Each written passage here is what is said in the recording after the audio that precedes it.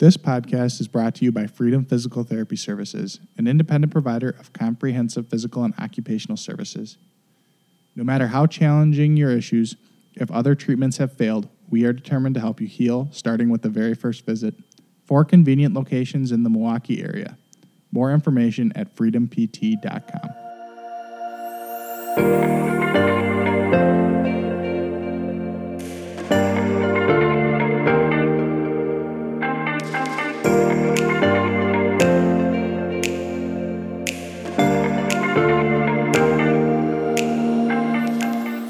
Hello, everyone. Welcome back to the Freedom Talks podcast. Today, I have Diane Ping with us. She's a therapist at Freedom. She's coming up on 19 years with the company. She is one of our most well-respected therapists when it comes to osteoporosis and tips on nutrition and things like that.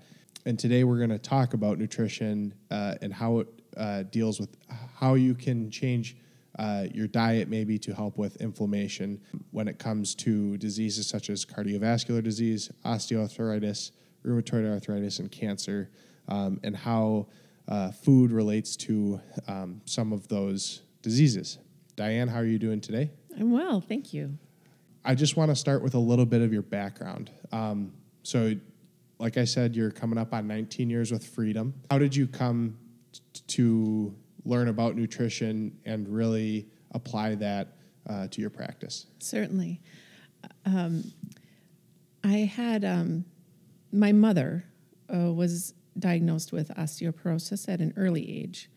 So that was a concern to me, brought awareness of that condition. And I know her mother had osteoporosis as well. And so that was kind of a beginning of the osteoporosis interest. But I think I started to realize that I really didn't know much about food in general or what a person should eat when my firstborn had a milk allergy, and was undiagnosed when he was young. So there was definite struggle, and I've, as a mother, but as a new mother, I was driven because I knew there was something wrong that was not, I knew there was something wrong, plain and simple. And I wanted to do everything I could. So I just started reading, and I nearly had it, but was so thankful when he did become diagnosed. And that was the process of starting to learn about sensitivities, foods that could cause sickness in someone, foods that could cause inflammation in someone. Now, of course, these are allergies, but it also was the beginning of the path. When people talk about nutrition in terms of physical therapy, it's not necessarily something that's taught in PT school, from what I understand. And it's, I think, technically a lot of practitioners would say out of the scope of practice for a PT. So when you kind of had this interest and this kind of sparked your interest, how did you go about finding the right places to look for information? Was it just online research? Did you do any continuing education courses, anything like that? Yes. I think almost yes to all of those questions. Okay. But I'll expand. Initially, it was my own exploration and what I was learning about substitutions and different ways of cooking. Sure. Basically, foods that somebody couldn't have, but if they couldn't have, well, this will work as an option. Also, it interested me because it you could see someone change just from the difference of what they were eating, and so I started to change what I was eating too. Okay. And so I had my own experience. I had my own revelations, if you will. And And that was very eye-opening, and encouraging and empowering all at the same time.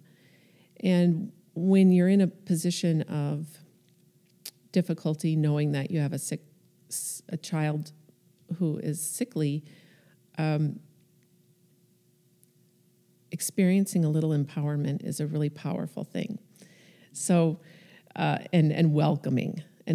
So when I see patients come in that have cancer, that have osteoporosis, they've talked to other healthcare professionals.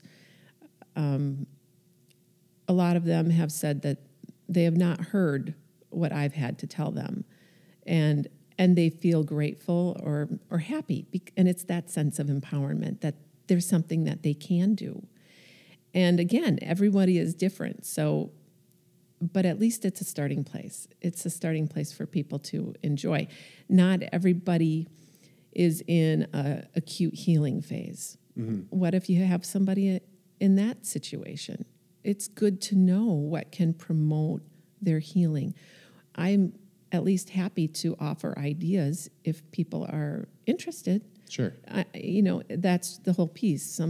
Some people won't want that, but some people really do welcome that, and they want to do everything they possibly can, they'll say.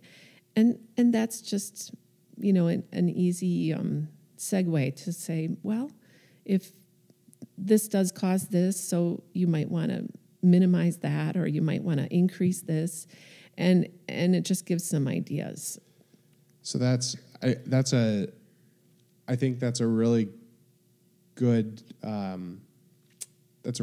place to start with your patients, because it makes sense that during physical therapy, you're doing everything you can to promote healing. So it would make sense that nutrition would play a big part of that, as it plays a big part in everybody's daily life in terms of if you want to spark some kind of change. A lot of it has to do with what foods you're putting in your body and how healthy your body is, and how you're going to feel depending on what goes in your body, correct? Yes. You had asked about lectures that I'd seen, or continuing education that I'd been to, or something along those lines, and I think one of the first things that really perked me, it really opened my eyes, was a talk. It was just a talk from a nutritionist, and they said that we eliminate through our bowels about 8 to 12% of what we eat. Okay. Well, through my whole life, I've heard you are what you eat, right? It's such a cliche almost. I've heard it so many times that it didn't have any meaning to me. It held nothing. But for some weird reason, the negative image of that statement, which is what that 8 to 12% was, that really got my attention. That really helped me to realize, oh my gosh, 90% of what I take in is going to either become me, I will assimilate that into my tissue, into my body, organs, or I'll burn it. That's a really good representation. It's almost tangible, right? Yes. You can almost touch that. It's so real. At least that's how it was for me. So that definitely made me stand up and think, how have I been eating? And I really felt like a child at that point. I thought, I don't want to walk around and be a big Twinkie. Yes. Not that I ate Twinkies, but that was my feeling. I don't want my body to be that. I have greater purpose for my body.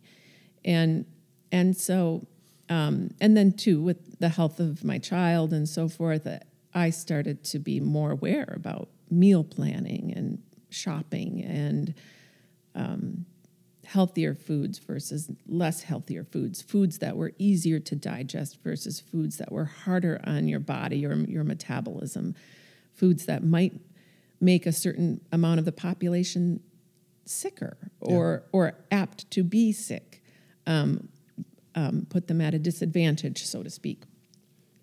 So I want to dive in to inflammation in general. So you had talked about how some foods are going to make you feel better.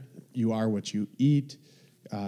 You're absorbing 90% of whatever you put into your body.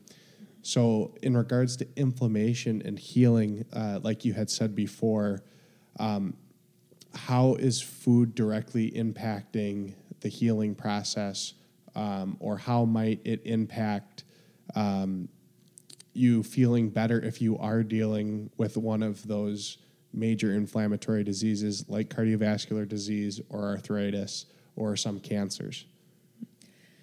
Inflammation, there's different levels of inflammation, right? We have cellular inflammation, and again, I don't have a PhD in this area, but Sure. From the lectures that I have been to, whether they're endocrinology or PT, more PT-oriented inflammation, more localized tissue inflammation, those are all things that we look at.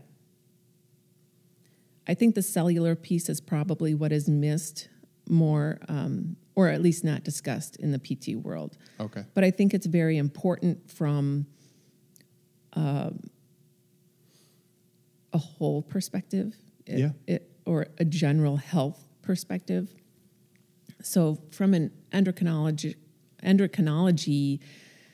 view, and endocrinology is how our hormones relate and function.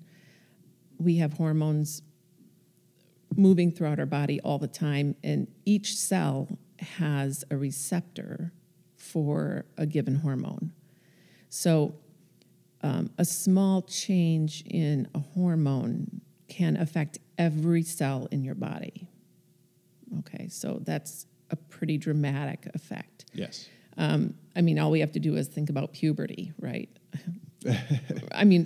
Truthfully, a little estrogen, a little testosterone can go a long way as far as making body changes. So there are foods that can affect how the hormones are attaching to the cells. And also inflammation, inflammatory chemicals. So from a local,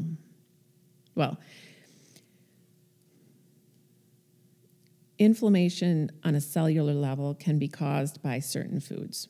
Sure. Trans fats, huge. They've been banned in Europe, but they're rampant in the U.S., and they are uncontrolled.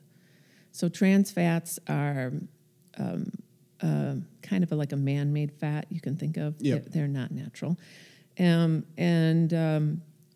body really doesn't know what to do with them. So we have, once we ingest it, it's kind of like a gamble. Your body just says, what the heck is this? And I'm not sure what to do with it. It tends to float around, okay? It's not absorbed well. And it will actually bind with sugar. So if you combine trans fat and sugar, which commonly is what has happened, Yep.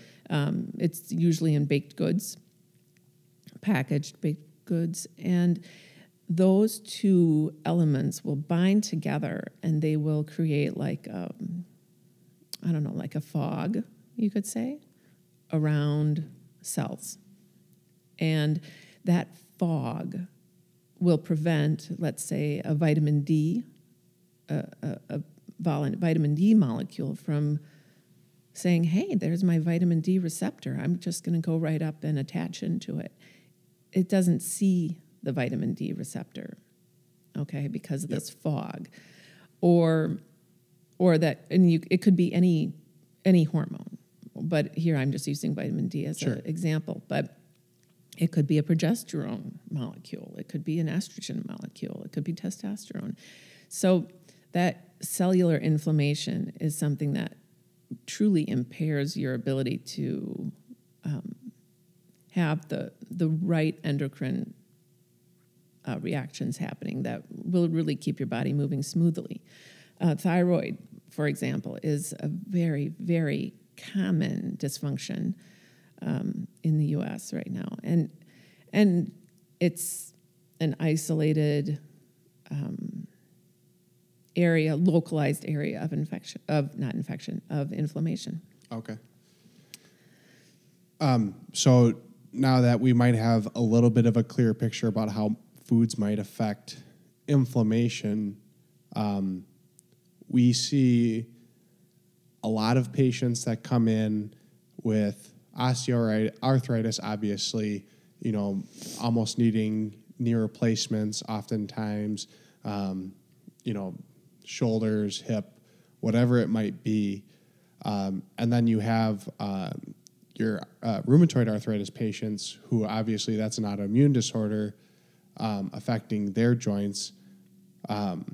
So we know that those patients obviously deal with inflammatory symptoms based on their conditions. So how can shifting their diets, or how can they get rid of, if they start getting rid of trans fats, things like that, how does that lead to maybe them feeling better or maybe combating that inflammation that they're experiencing? So there's a book called The Vitamin D Cure. Okay. This, of course, I read because I was interested in osteoporosis, right? Yep. So initially, this was what triggered my interest. Fascinating book. And it's come out it's been revised. But that, I think, was kind of the basis, too, that helped me to realize that it's not just one disease that poor diet can relate to. It can be multiple diseases. And these are the diseases that, as a country, we manage. Nobody gets cured of arthritis. Sure. Do people get cured of cancer? Not really. It's really, you may go into remission, but I don't think they really use the word cure. No. And because, frankly, we all know that we all have cancer cells floating around in our bodies. Yes. It's just a matter of, can we control that? Can our bodies fight off that cancer cell?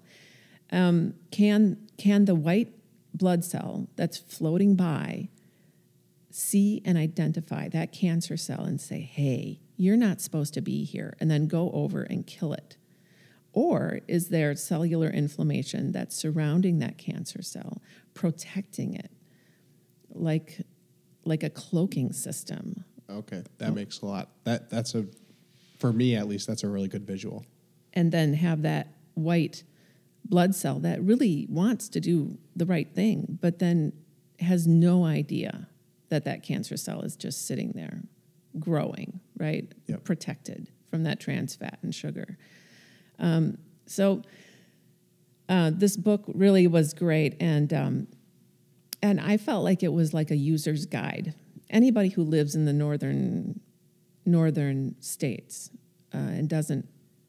gets less UV rays than really we ought to. It really is like a guide. What I should be eating, how I should be taking care of my body, and if you have children, oh my gosh, it's very motivating, right? I mean, yeah, because.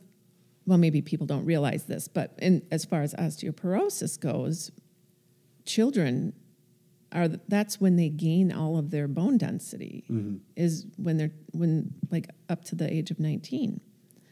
So healthy nutrition for children, that is what is going to make healthier adults. Yes. Which is really a problem right now, because right now our younger generations, this is the first time that the younger generations are actually sicker than their parents. Yeah, I mean, there's an epidemic of obesity, yes, of childhood obesity, which is its own risk factor now. Yep. So this really truly is a crisis, and so the book was very motivating and very informative. Just as this really isn't necessarily from the book, but in general, the average American will have 3 to 4 servings of fruit or vegetable a day. Really what we need is more 6 to 8. Okay. Okay? Women walk around and they have, most American women, or many American women, have only maybe 2/3 of the potassium levels that they should have. Well, potassium is a mineral that's found in leafy greens and vegetables. So for fruits, coconut water is a great source with relatively low calorie, great for hydration. So there are some things, your muscles aren't going to work very well without potassium. And so people will just generally feel better eating more vegetables. And also that will improve the ability of vitamin D function. Vitamin D function, I think many North Americans don't realize, reduces the chances of cancer cell production by 50%. Wow. There are actually, I think, 4 different mechanisms that vitamin D will prevent cancer cell production just in cell reproduction or cell division. There's 4 different elements that is protective as the DNA and RNA are working together. So without vitamin D or lower levels of vitamin D, you really are putting yourself at risk. It's not just, how do I say? Some people just say, oh yeah, it was like the luck of the draw. Or, I mean, there is heredity involved. Don't get me wrong. Yep. There is heredity involved, just like with osteoporosis, just like with cancer, just like with cardiovascular disease. The question is, I mean, I know with osteoporosis, there's 30 to 40% chance of you impacting it. Okay. Because it's diet and exercise that can help change. Well, with a healthier diet, right? And then that will only increase the results of exercise. You combine those two, So you're making significant changes in your health. So I have a question about osteoporosis. So, and the change that you're saying that by changing diet and exercise patterns that you might be able to have a very large impact on. And so you had mentioned, all the problems that we have with childhood obesity and not having proper nutrition, maybe not making healthy adults. So if you maybe were one of those children whose parents didn't have the knowledge or maybe the ability to provide ideal diets for their children, and maybe you've grown up and now maybe you're experiencing some symptoms of osteoporosis or you're at risk. Right. I guess what can you do now if you're in that position, specifically with your diet, and then what are the recommendations for physical activity as well to kind of help offset those osteoporosis symptoms? Okay. Vegetables. You need protein as well, but reducing grains. The vitamin D book correlates with what we would call an acid-base diet, balancing the acid versus the base within your diet. And I'll explain this a little bit more, okay, just so people understand the physiology of this kind of from a higher level view. So let's say I eat an apple. That apple will have maybe, depending on how big it is, right? Maybe I might give it an index of 3 or an index of 6, but that's going to be a base. So what that means is I'm going to eat that apple. I'm going to digest it in my stomach. It will be absorbed into the bloodstream. From the bloodstream, it will go into the liver. The liver will metabolize it. And metabolizing is really how our body will start to use those building blocks, if you will, or that energy or those molecules. When it is metabolizing, when there's metabolism happening in the liver, there are reactions that happen, and then you have kind of an end result. Mm-hmm. You've got a little bit of this left over. You have a remainder. Yes. Basically. Byproducts. Byproducts. Yep. You have these elements that are just there. Those elements are the things that are either acidic or basic. Okay. Okay, when they're acidic, that's your body has to find a buffer. So if you think of an acid, it has a negative after it, right? Negative, negative, negative. If you think of the periodic table of elements, then we need a basic. So basic would be like calcium. A basic might be magnesium. A basic might be potassium. All of those have pluses after them. So we want those minerals in our diet so that we can counterbalance, we can counter those negatives Okay. in the byproducts. So that apple was maybe 3 if it was a small apple, right? The serving of meat that I had was 9. Okay. Okay, that was my piece of chicken that was on my plate. Yep. So really, I need 2 more vegetables, don't I? I mean, if I only had 3, I need another one and then another one. So that would be 6. And then I would be 9 versus 9. And I would be balanced out. That would be a balanced meal. Okay, so your meal plate might look like 15 minutes, if you think of the clock. It might be 15 minutes of your lean protein. And then you might have 45 minutes of fresh produce. Okay. And hopefully your produce is fresh. Hopefully it's not boiled. Hopefully it's not canned. Hopefully it's not frozen. Okay.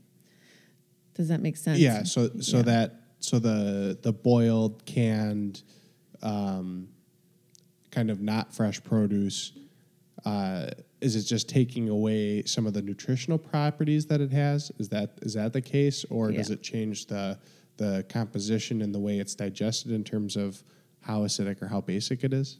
No, it doesn't change the acidity of the base. No, it doesn't change that. It's really just the loss of nutrients. Okay. It's whether it's nutrients lost through water, or if it's canned, oftentimes there is sugar or salt added. Preservatives to keep it good. Mm-hmm. Yeah. So you really want the freshest that you can find. And having this balance is key. This is the, how do I say? Your body will always maintain a pH that it can function at. Yes. For us, it's somewhere between... Homeostasis, right? Exactly. Yep. It's going to be somewhere between 7, 7.3, something like that.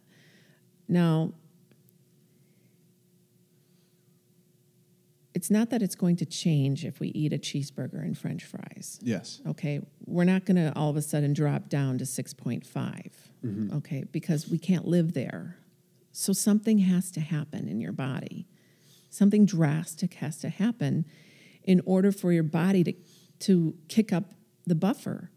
If you eat that cheeseburger and fries, oh my goodness, I need to find some buffer and I need to find it fast, right? Because your body has to keep that homeostasis. It has to find something somewhere. Has to find calcium, has to find potassium or magnesium. Okay. And the places it will usually look, muscle, joint, or bone. Yeah. Right? Which makes sense. So if your bone is attacked, right, on the insides, you'll wind up with osteoporosis, and your bone will literally look like it is eaten away, is how it really presents. Arthritis. Yep. If it attaches, if your body is leaching minerals out of your joints, you'll wind up with craters and pits and things around your joint so that it's not smooth functioning like it had been. So that's kind of where the inflammation kind of plays back in, right? So you intake all of these acidic foods and it needs a buffer, so it's taking away from the places that have those large stores of it. And over the course of your lifetime, if that happens over and over again, it can lead to those chronic inflammatory diseases. What will happen is you'll get pitting in your joint along your joint surfaces. And then that irregularity of the surfaces and motion and use, that will create inflammation. Okay. So it's almost like a friction problem, if you want to think of it from a mechanical standpoint. but the actual pitting itself and that it's eaten away, just Yeah. like with the osteoporosis. So I mean, there's perks here, right? Yep. Our body manages this all without us even thinking about it. Sure. So the question is, how hard do we want to make it for our body? Yeah. Okay. How hard of a job do we really want to make this whole eating thing, right? Do we want to make it? Do we want to make ourselves sick? Yeah. If you have enough inflammation, are you causing inflammation by eating foods that you're sensitive to? I mean, what about somebody who is sensitive to wheat or someone who is sensitive to dairy? I mean, a third of the population is sensitive to dairy, but I don't think a lot of people really notice that always. But just having a sensitivity to it will cause inflammation to make you ripe for infection.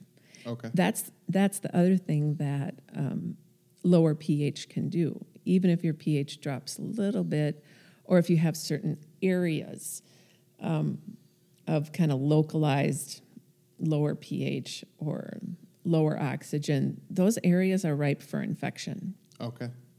So you find people who wind up having chronic cases of bronchitis. They'll have bronchitis every year, or they'll get pneumonia every year. These are dangerous conditions. And I think nutritional attention can help somebody very much who struggle with those types of repetitious type of illness. So I guess kind of looking maybe at some of your treatment sessions with patients and things like that, someone comes in and you're kind of suggesting or teaching them about all of this as well. What, I guess, tips are you giving them so that they can make all of this advice actionable other than just getting more vegetables? Is there anything else that goes into it? Like, what about all of like the supplement industry is huge in the U.S., even though there's a lot of studies saying that it's, not as effective as we might think it is, and that we should be getting most of our nutrients through our food instead of taking all those vitamins in pill form and things like that. What are you maybe suggesting that your patients might be able to do in terms of putting this advice into action? I follow or I offer food lists. Okay. Basically, I have some handouts associated with the Vitamin D Cure book, Okay. and then also the work of Russell Jaffe. He's done research, and he has a food list. You can find it on cancerorg.com or Okay. fightcancer.com, I think. We can .org. I'll put that in the description for the podcast. So there's a very good food list there, a food chart. Okay. And it actually shows different types of food, different food categories, and spanning from acidic to basic, and the varying degrees, which I totally blew my mind. I was so excited when I saw it because it was what the Vitamin D Cure was talking about, but just kind of amped up and a little more specific. Sure. Even though the Vitamin D Cure has wonderful recipes, wonderful how-tos, and it really gives you step-by-step information. I liked it had enough information for the medical-minded person or who has training that they could really sink their teeth into it. But then at the end of the topic, it really was easy for the lay person to know exactly what they needed to do. Okay. So I offer these lists, help with guidance, like the naughty foods. We kind of know the naughty foods, right? It's somewhere back in our minds, we know that this probably understand. isn't good for us, right? Beer, yeast, wheat, processed wheat, cocoa, fried foods, grilled foods. These are things that we've known for a long, long time. Anything that's cooked fast, Yeah. right? Anything that's cooked fast, you're going to find will likely have very unhealthy fat, probably unsaturated fats, or charring. Those are just carcinogenic, plain and simple. I don't think people think about that all that much. Summer season comes around, and boy, it's a lot of grilling going on, Yeah, right? that's right. So, Especially in the Midwest. right. So how do you cope with that? How do you cope with your husband grilling, and you know that he's going to be doing a lot of that? My thought is partake. This is just my approach. You have to live with people, but don't have seconds on that. Yep. You want to have extras of your fruits and vegetables. Have your giant salad. Have powerful alkaline foods, whether it's water chestnuts, lentils, sweet potatoes, raspberries, pineapple, lemons. Have powerful basic foods available to you. And when I say basic, people always get confused about this. They think, oh, but pineapple is acidic, right? There's all that acid in pineapple. It's citrus. I'm not talking about the fruit itself. Yeah. I'm talking about after the metabolizing that goes on in the liver, those byproducts, right? Yeah. Going back to our earlier conversation. So, but these are powerful foods that will fight inflammation. Pineapple. You have an acute ankle sprain, pineapple, right? It's well known that it has powerful elements to decrease inflammation, but also from a pH standpoint will help you to help your body keep in homeostasis easier. Sure. Because eating is a stress, and people don't always think of that way. When you eat, your insulin levels increase. When your insulin levels increase, your cortisol levels increase. Cortisol is your stress hormone. And if you do that at night, if you eat after 6 at night, your insulin again will rise, your cortisol will rise. You will store that food as fat. Yep. And as opposed to what would normally happen is in the evening time, your body's winding down and your cortisol levels drop and you feel sleepy. So you're ready to sleep. But that's how influential hormones are in your body. It could either, you can have the choice of burning fat all night long by not snacking before bed, or if you snack before bed, you'll actually be storing fat all night long. So eating is a stress. Make no mistake about it. The question is how easy can we make it on our body? Okay.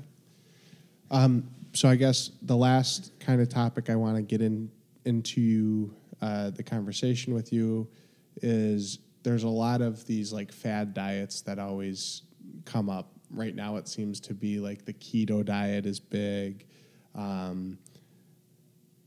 Are those kind of diets, those fad diets, does it really just come down to those diets might help you create healthy habits for yourself to make it less stressful on your body when you are intaking food?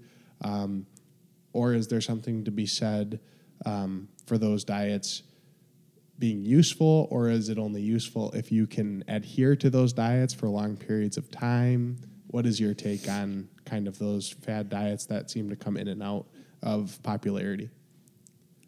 Good question. And I'm not an expert on all of them. Sure.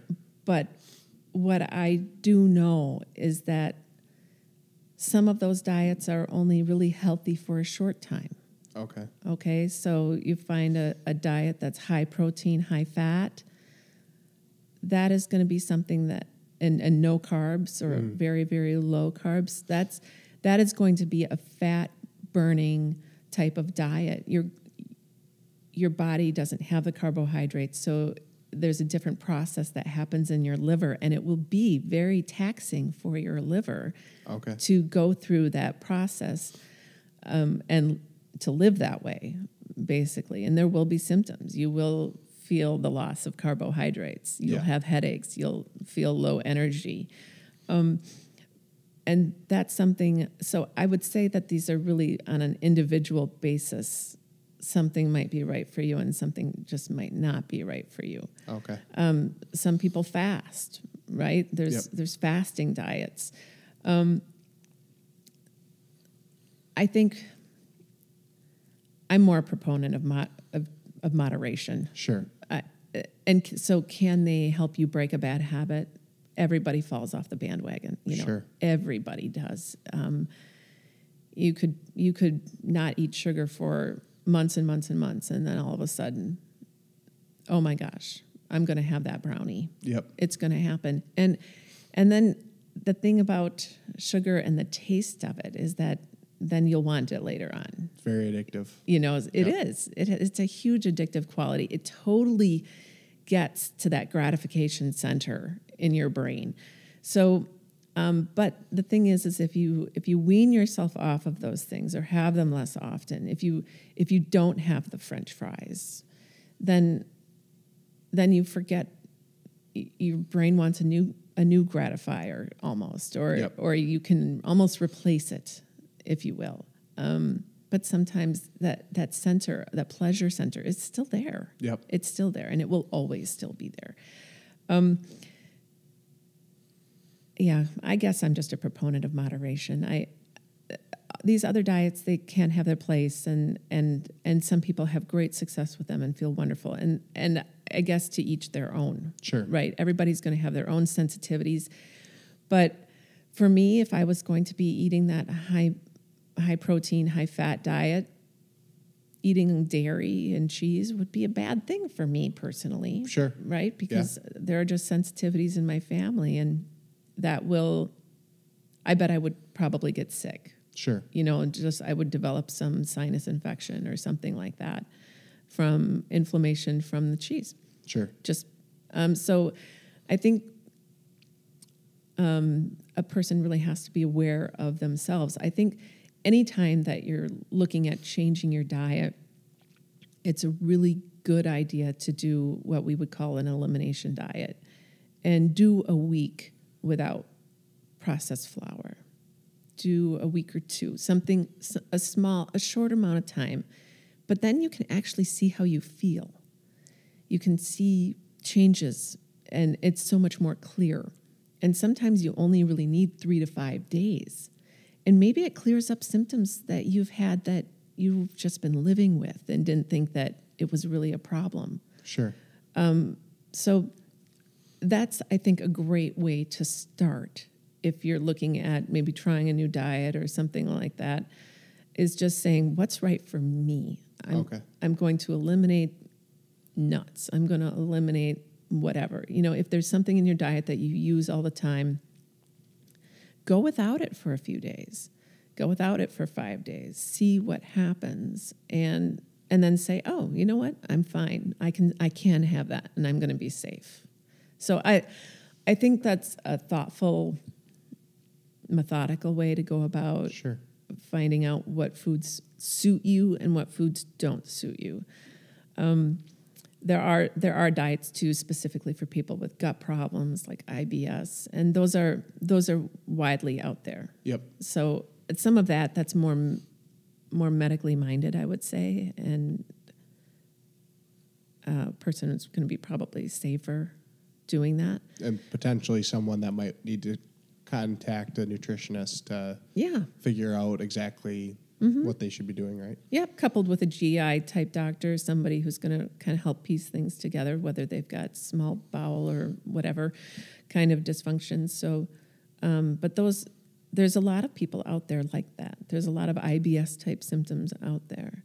So picking apart foods is key. Well, it's been very fascinating. We've gone 45 minutes, and it doesn't feel like it's been that long. So I'm going to let you go. But if anybody's listening and would like to learn more, you can definitely visit freedompt.com or send in a contact form asking whatever questions you might have, and we can try to pass those on or point you in the right direction of where to look. So thank you, Diane, for coming on. I really appreciate it. Thank you. All right. Have a wonderful day.